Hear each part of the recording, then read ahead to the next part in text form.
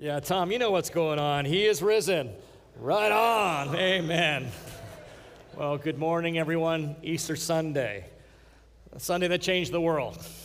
One of the things I find really refreshing about the gospel accounts is that in the writings, there's no sense in which they want to gloss over what they're writing about. In other words, there aren't shortcomings or inadequacies or weaknesses in the text that they feel that they need to cover up.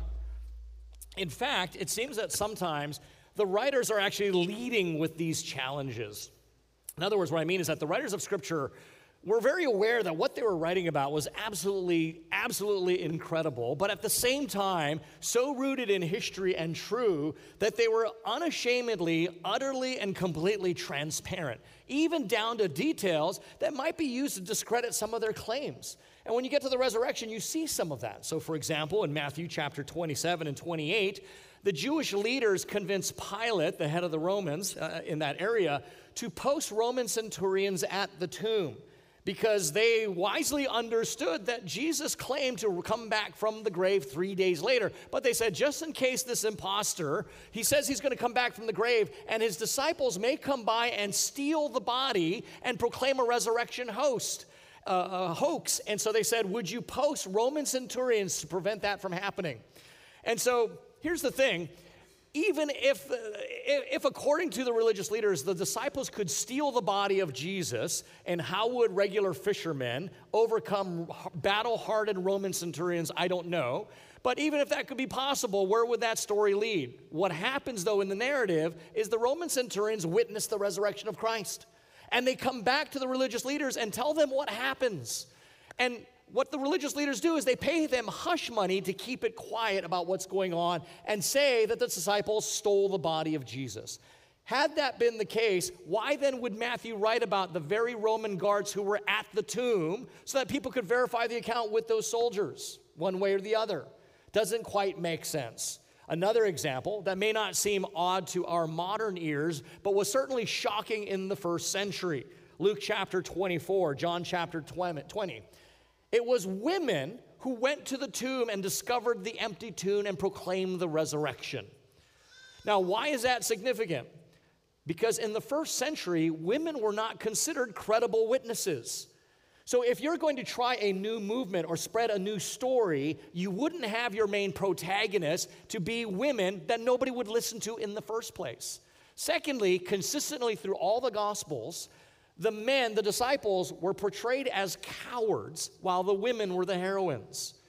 If you're going to start a new faith and you wanted people to give you the authority to lead that faith, if you're one of the 12 disciples, you don't have the men always being cowards and the women always being kind of brave.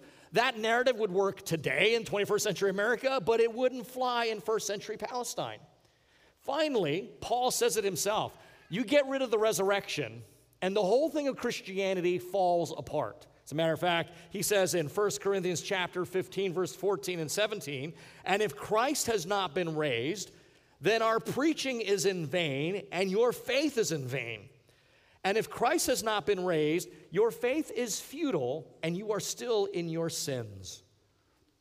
But friends, as history unfolded, the resurrection couldn't be disproved as a historical event. Certainly not by the Romans, who were responsible for the execution of Jesus and were in power during the time of the resurrection. The Jews, the Jewish establishment, who had the most to lose and therefore had every vested interest in disproving this story, they couldn't disprove it. Nobody could prove otherwise that Jesus did not rise from the grave. Nobody could disprove that. All they needed to do was produce a body. They couldn't produce a body. None of the witnesses who saw Jesus after his resurrection would recant their story, and the story was the same from everyone, everywhere. So as Western culture developed, and since they couldn't disprove the event, they did something different. They domesticated it. They domesticated Easter. Rather than being about historic events with real individuals and a physical resurrection, Easter has been spiritualized. It's been sentimentalized, turned into a kind of strange, nonsensical holiday with a rabbit and eggs. And to this day, Christian or not, no one can tell me why rabbits and eggs go together, but that's what Easter has become about. Right? It's kind of chicken soup for the soul kind of hallmark spirituality. Today, there's more sentiment about Easter in the West than there is supernatural, that's for sure. But it was successful. As a result, in Western society, basically everyone, Christian or not, religious or irreligious, church-going or not, we're all kind of comfortable with Easter. Easter now is a symbol of better things, a symbol of new hope, of summer after winter, hope after tragedy, pastel colors and sundresses, very domesticated.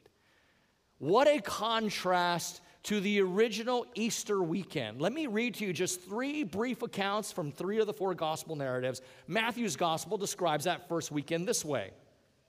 His appearance was like lightning, and his clothing white as snow. And for fear of him, the guards trembled and became like dead men.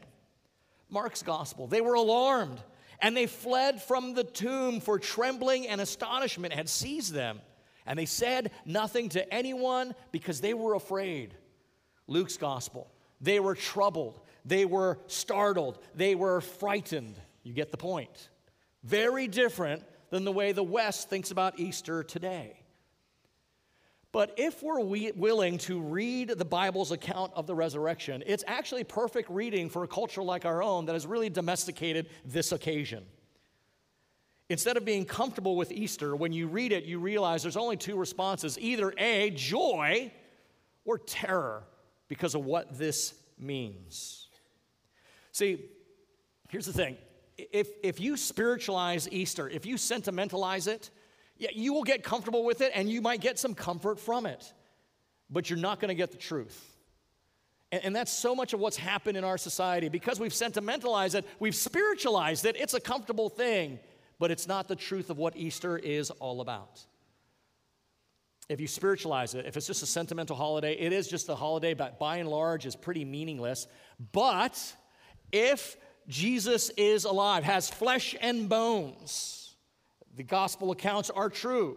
It's not some myth or some story, but the resurrection is a historical reality as it was. Jesus raised from the dead. That will change you in 3 ways. It'll change the way you think. It will change the way you live, and it'll change the way you feel.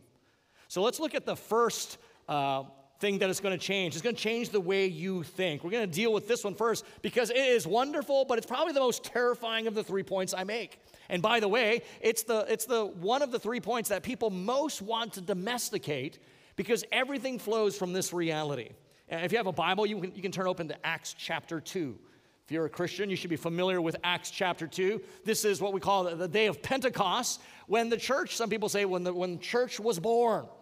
What we have here is Peter preaching to these crowds in Jerusalem as they're all standing amazed at what God is doing. We're going to pick it up in verse 31, midstream through Peter's sermon. Acts chapter 2, 31. This is what Peter's preaching. David foresaw and spoke about the resurrection of the Christ, that he was not abandoned to Hades, nor did his flesh see corruption. This Jesus God raised up, and of that we are all witnesses, being therefore exalted at the right hand of God. Skipping down to verse 36. Let all the house of Israel therefore know for certain that God has made him both Lord and Christ, this Jesus whom you crucified. Now, when they heard this, they were cut to the heart, and they said to Peter and the rest of the apostles, brothers, what shall we do?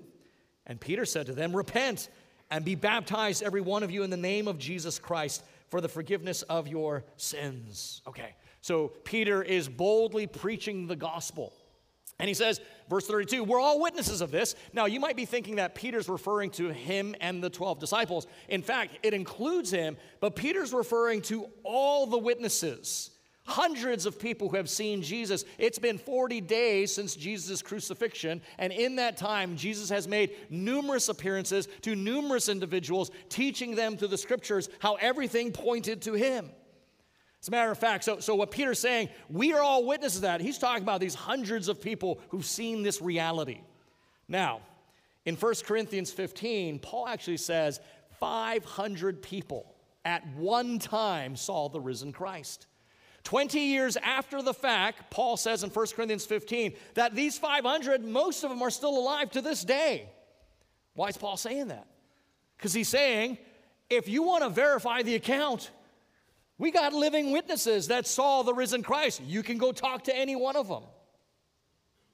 In fact, can I say that what Peter is doing here in Acts chapter 2 is a strong evidence of the historical reliability of Jesus' physical resurrection. Now you say, what does a man preaching have to do with being evidence of Jesus coming back from the grave? How do those two connect? Well, think about this. Peter here in Jerusalem is boldly proclaiming the very same message in the very same city in front of some of the very same men who weeks earlier had Jesus crucified for the same exact thing. And the startling thing is, when you read the gospel accounts, every single one of them, at the crucifixion of Jesus, all the disciples, including Peter here, scattered. They ran in fear of their lives. They were nowhere to be found. And again, it was just the women there, but all the disciples bolted. And then seemingly, suddenly, apparently overnight, here all they come, brazenly preaching the gospel, telling the whole city of Jerusalem, anyone who would listen, the gospel message of Jesus Christ, that he rose back from the grave. The religious leader says, you have filled the city with this nonsense. Overnight, they go from lions to become lambs. And if you know anything about the historical record, every one of the disciples, with the exception of John, were executed for their faith in Christ. And not one of them recanted their story, renounced or revised the claims they made about the resurrection of Jesus Christ. Friends, the transformation of the disciples and the birth of the Christian church is a social phenomena that's inexplicable. What can account for this? When their leader was slaughtered for the whole city to see, and the very followers bolted and gave up hope, and then almost overnight, few weeks later, they come out guns blazing that he rose from the grave. Now, there are other lines of evidence we could pursue. There's about 14 of them, but that'll make for a very long sermon. Let me just give 3 quotes by individuals, none of whom are Christians, regarding the resurrection. The first is from Mr. Jeffrey Lauder. He's the founder, I don't know if you've ever heard of Internet Infidels. So he says, regarding the resurrection, that there are strong historical arguments that can be made for the resurrection. Now, to be clear and transparent, Mr. Lauder doesn't believe in the resurrection. But he says that the resurrection can be the only plausible explanation for the birth of Christianity at this time. Now, he says, to be clear, I don't believe the message. But it's very obvious that thousands upon thousands of Jews and Gentiles in the first century of Palestine, they believe this message. So I appreciate his honesty about that. But maybe more telling is the world-renowned atheist Anthony Flew.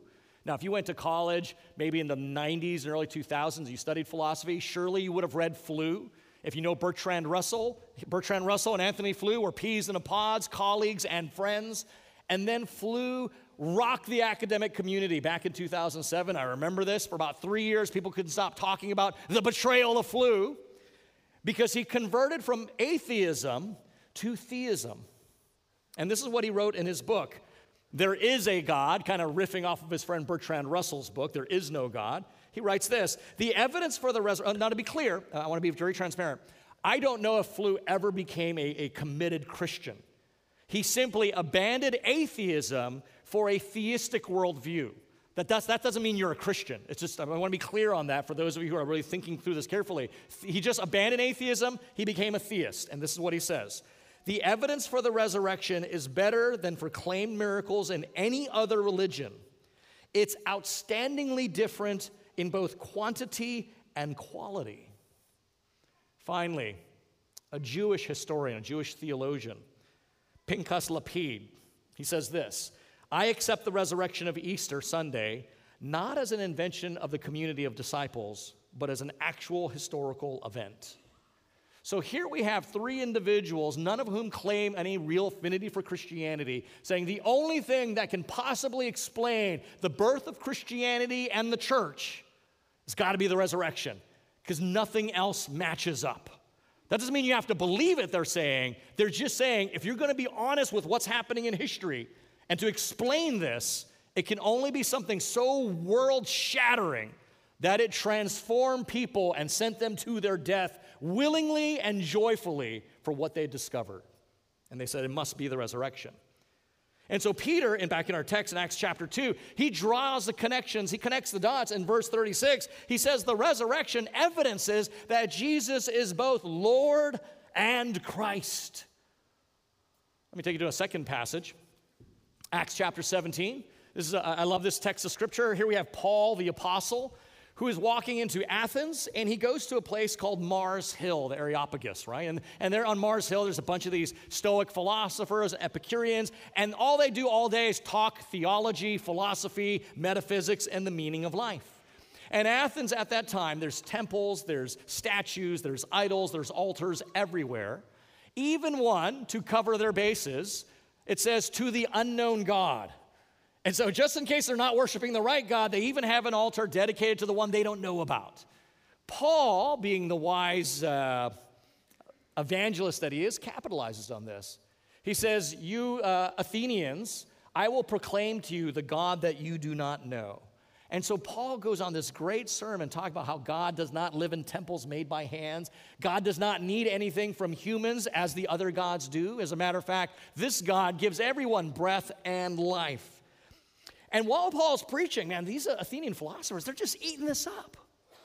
Now, if you know anything about history, you might ask, well, why are they so encouraging of Paul when Christianity was the faith that basically decimated Roman and Greek pagan mythology? Why would they be happy to hear from him? Think about it at that time. Well, we're not much different because everyone is seeking for God, right? Everyone's looking for that journey. Everyone's looking to connect with the transcendent, looking for a little bit of insight here, a little bit of light there, a little bit of truth there, that we can kind of put together the way we want to connect with what is supernatural.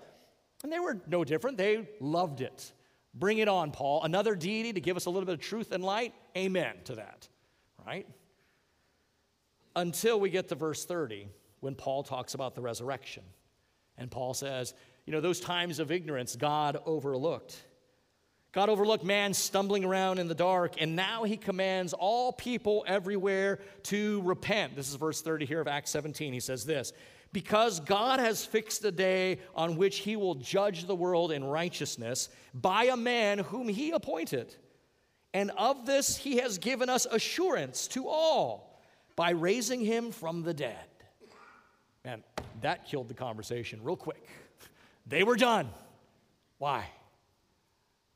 Because what Paul was saying is, hey, the search is over. That time of looking and that time of seeking, the answer's here. No more seeking. It's now time for decision. Fish or cut bait, because now's the time. God made it clear, and he raised them from the dead to prove that, and they didn't like that. See, the great thing about vague spirituality that we have in our society as well is, the great thing about it is you can feel like you're connecting with the transcendent, that you're spiritual and that you're doing good, you're a truth seeker, without having to change the way you live at all. I think that's part of the appeal. I can feel good that I'm connecting with something out there, but at the end of the day, it doesn't actually have to change my life at all. I get to still control how I live. But these philosophers knew if what Paul was saying was true about the resurrection, and if Jesus is Lord, then he sets the agenda, not them. And that's why they shut the conversation down, because a claim to resurrection was an ultimate claim. The power over death and the grave put Jesus on a whole nother reality that they couldn't deal with.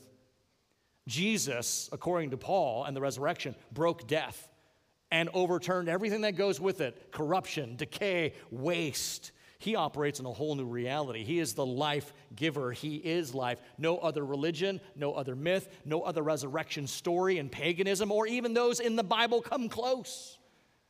And think about it. Every resurrection story we know of, and if you were at Palm Sunday, you might have thought about Lazarus. It's not really a resurrection, was it? It's more like a resuscitation. Why? Because Lazarus then died. Every resurrection narrative there is, it's more a resuscitation because they end up succumbing to death, with the exception of one, Jesus. He doesn't succumb to death again. He overcomes it. This is why, if you remember our study in Revelation, I love that scene where John sees the risen Christ, and the risen Christ says to him in Revelation 1:8, "Fear not, I am the first and the last and the living one. I died, and behold, I am alive forevermore, and I have the keys of death and Hades." So what did this mean for these Athenian philosophers, for Paul to be talking about the resurrection? What does this mean for you and I? All religions, all moral teachers, all they did was point to truth. They pointed to life. But Jesus says, "I'm truth. I'm life." He didn't point to it. He is it. And the evidence was that he broke death in two. And just look at the empty tomb. The fact that the stone was rolled away from the tomb. That wasn't so that Jesus could get out. Is that what you thought? Some of you did, didn't you? You thought that's what happened. No. He rolled the stone aside so you could look in. And you could see it's empty. He's not in there. He did it.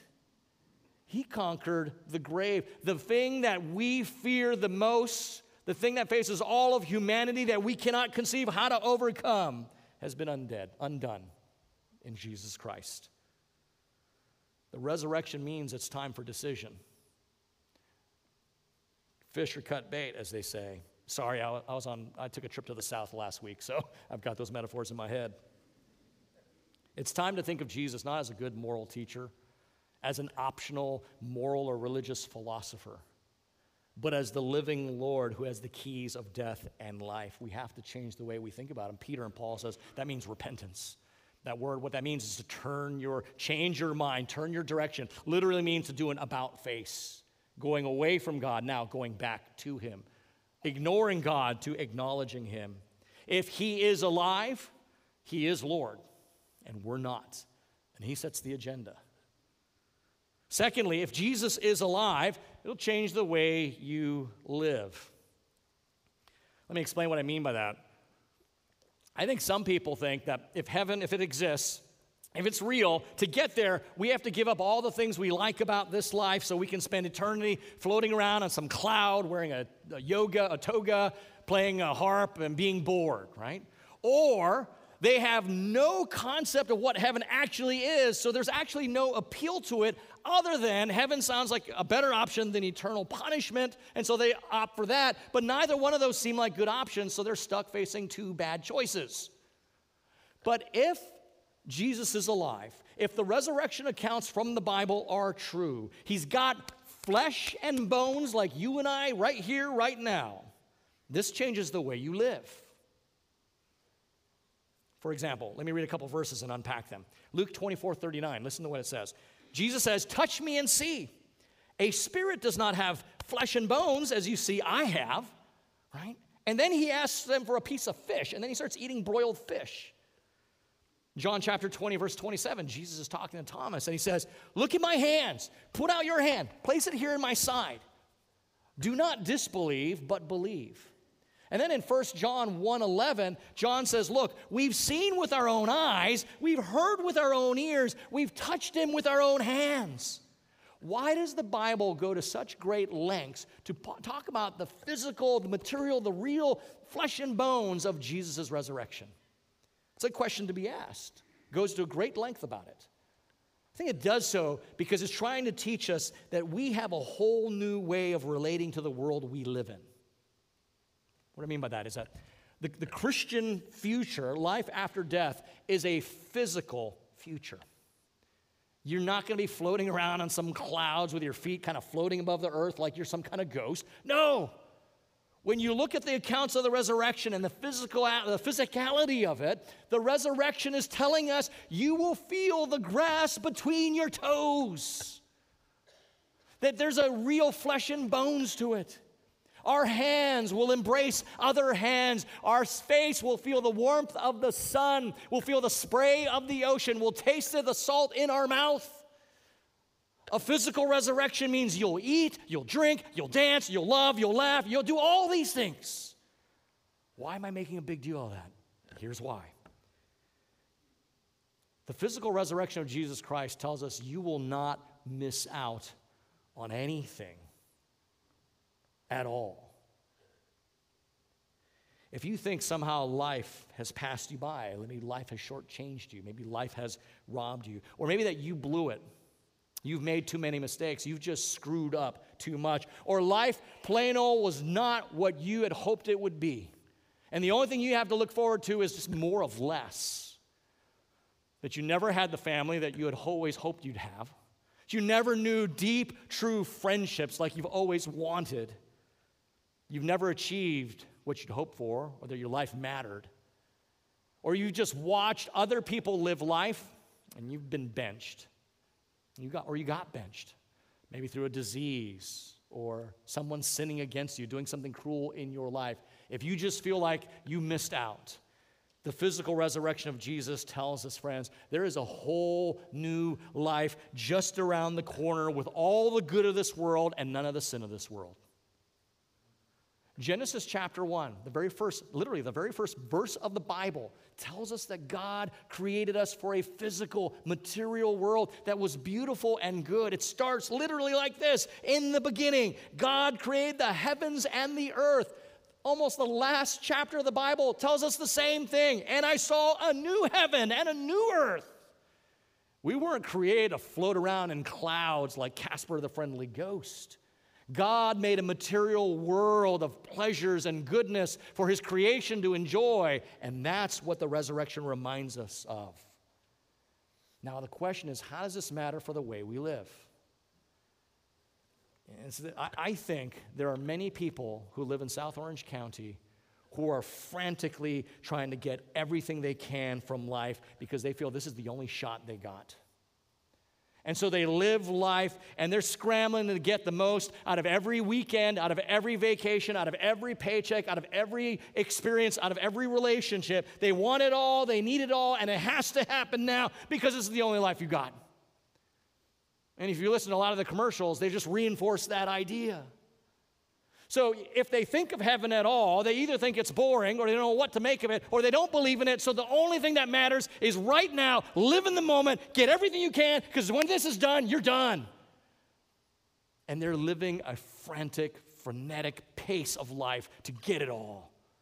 And they will burn relationships. They will live radical lives that are dangerous for their own selves because they're trying to get all the life they can right now because they don't have any hope for anything else.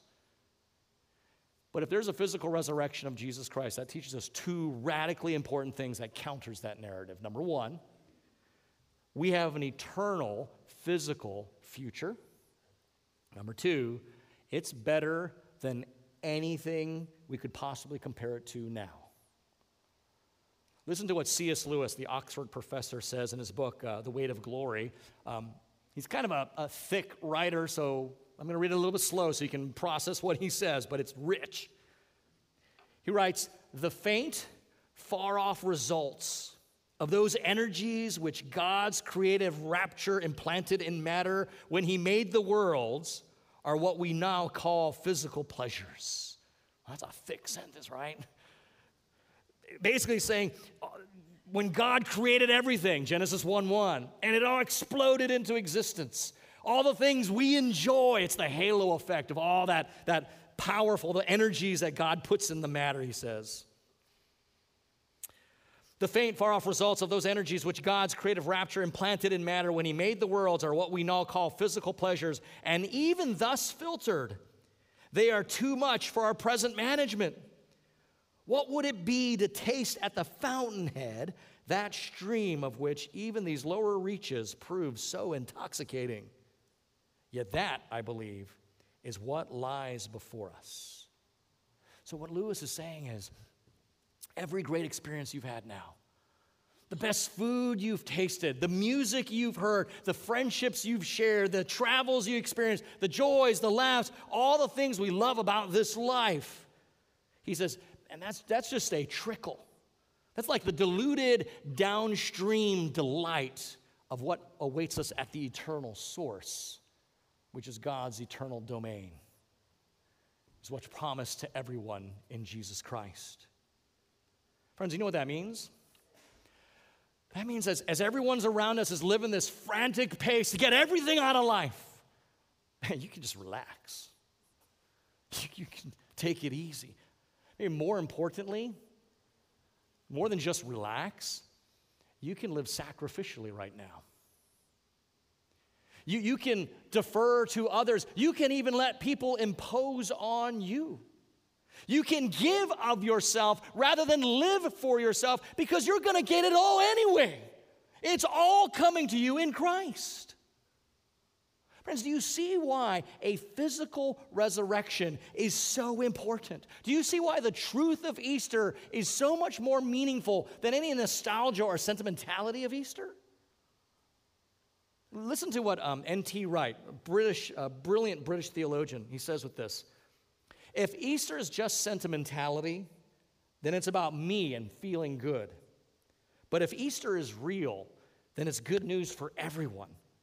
News that warms our hearts exactly because it's not just about warming hearts. Easter is proof that God will not tolerate the decay and wickedness of this world. Take away Easter, and Karl Marx is right. Christianity ignores the material problems of the world. Take away Easter, and Freud is right. Christianity is just wish fulfillment. Take away Easter, and Nietzsche was right. And Christianity is just for wimps. If Jesus is alive, number one, we need to repent because he's Lord of all. We need to recognize that. But we can also relax. We can also relax because he's got an eternal physical future waiting for you and I, far greater than anything we could imagine. And we can give our lives now to others around us than living for ourselves if Jesus is alive. So Jesus will change the way you think. He'll change the way you live. And finally, Jesus can change the way you feel. Friends, if Jesus is alive, the reason he can change the way you feel is because you can actually have him. If he's alive, by faith, you can have Jesus. Let me explain a little bit of this from in her book, The Secular Creed, author Rebecca McLaughlin talks about a small Broadway musical you might have heard of. It's called Hamilton. It's been a little bit, one or two of you heard of it. In Act 1, Eliza meets Alexander Hamilton when he walks into the room, and if you know the play, her heart goes boom, right? She looks into his eyes. She says, the sky's the limit. She's just drowning in them. It's Hollywood romance and love at its best. Hamilton feels the same way, and he says, if it takes fighting a war for us to meet, it will have been worth it. But as the story unfolds, we see that this romance flounders. Hamilton swears to God he will never leave Eliza, but he does. He has an affair that devastates her. But even before the affair, Hamilton has left Eliza for the mistress of success and political fame. Eliza in this musical is left longing for Hamilton's affection and attention, but she never gets it. What felt like a step into a dazzling new romance, a new world, became a stumble into heartache. By the end of the musical, Hamilton is the one left longing for Eliza's forgiveness for his terrible affair, forgiveness for the death of their son, forgiveness for neglecting her and pursuing the mistress of work. He's just longing for that forgiveness. And so as you look at the relationship, both Eliza and Alexander are longing for things they will never get. And so McLaughlin asks, well, what are we to make of this romance in this musical? Are we wrong to believe in the reality and the ecstasy of love, she asks. So much of our lives are stories of unrequited love. So much of our lives, she says, begin with promise and hope, but they just end with longing and heartache. Will love always be an ever-receding horizon that we can grasp at but never experience for ourselves? She says, no. If we take the Bible seriously, we will see that when romantic love consumes our hearts, when it makes us feel helpless, when it fills us with such joy that we can't think about anything else, and when it crushes us so cruelly, we're laying in a pool of our own tears, it's actually pointing us to something else. It's giving us a picture of the one love that can and will last forever, the one romance that truly smashes through the grave, the love that if we miss it now, it will devastate us for eternity. She says the resurrection of Jesus proves that love can be had by all. If death itself cannot stop him, nothing can stop him. Jesus is the glory that Alexander sought. Jesus is the love that Eliza pursued. And Jesus is the longing of every human heart. And his resurrection from the grave is the evidence that he's real and everyone can have him by faith. And here's the proof that he is alive. It may sound strange, but it'll make sense. Let me unpack it. Here's the proof. We have no idea where the tomb of Jesus is. We don't. Now, before you people who've been to Israel tell me, no, we know where it was. I paid a guy $25 and he took me for a tour. You got scammed, okay? No one knows where the tomb of Jesus actually is. Get your money back. By the second generation, the Christian church lost the tomb. They had no idea where it was. Now, why is that significant? You might say, yeah, incompetent church leadership never changes. No, but why is it significant that the church lost the tomb? Here's why. Because if Jesus had died and not returned from the grave, we would have made his tomb a shrine of memorial to him. We knew where the tomb was. Every gospel shows that the disciples or Mary or others ran to the tomb. We knew where the tomb was. The reason we didn't make it a shrine of memorial to him is the same reason we don't make a shrine to anyone who's alive. We have them. We don't need a shrine to remember them. We have the person. And that's how we know Jesus came back, because we have no idea where the tomb is. We didn't need a memorial site. We had fellowship with him. Friends, in the same way, parents can get this. You know, you walk in your kid's room, and if it's like me, you're like, man, there's like shoes and clothes, a bed's not made, there's workout gear here, there's makeup or whatever, and you get annoyed, right? But what happens when your children grow up and go off to college? Or they get married and they move out. Or the tragedy, they die. How do you then feel about their room?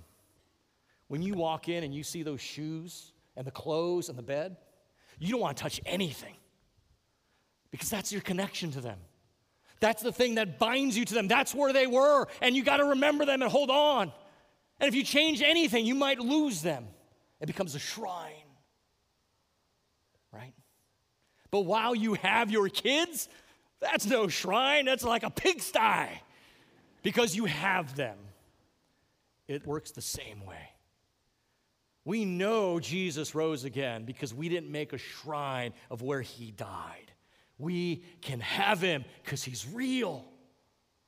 And that changes the way we feel about him, because the love that Eliza longed for is Christ. The glory that Alexander and the forgiveness he sought for is Christ. And all those things that elude us in life are ours in Christ. And Jesus' real physical resurrection tells us it's not just a hope, it's history. Real, actual history. And that's why Paul said, if you can disprove that, then it's all a house of cards. But it was never disproven. And lives, countless lives, went to the grave in the early church, proclaiming that they weren't afraid of the grave because they knew the one who brings them out. But friends, as we conclude, the important thing to realize, it has to go in that order. You have to change your thinking about him, that he is Lord, not you. That he sets the agenda, you don't. He sets the terms of coming to God, not you or your spirituality. But he's Lord of life, and we repent. But when you do that, you find the promises of an eternal life. It changes the way you live, because you don't have to be frantic about this world. You can be relaxed. You don't have to get it all now, because you'll get it all then, and then some. And when you realize that Jesus Christ himself is the fountainhead of glory, of forgiveness, of love, you rejoice, man.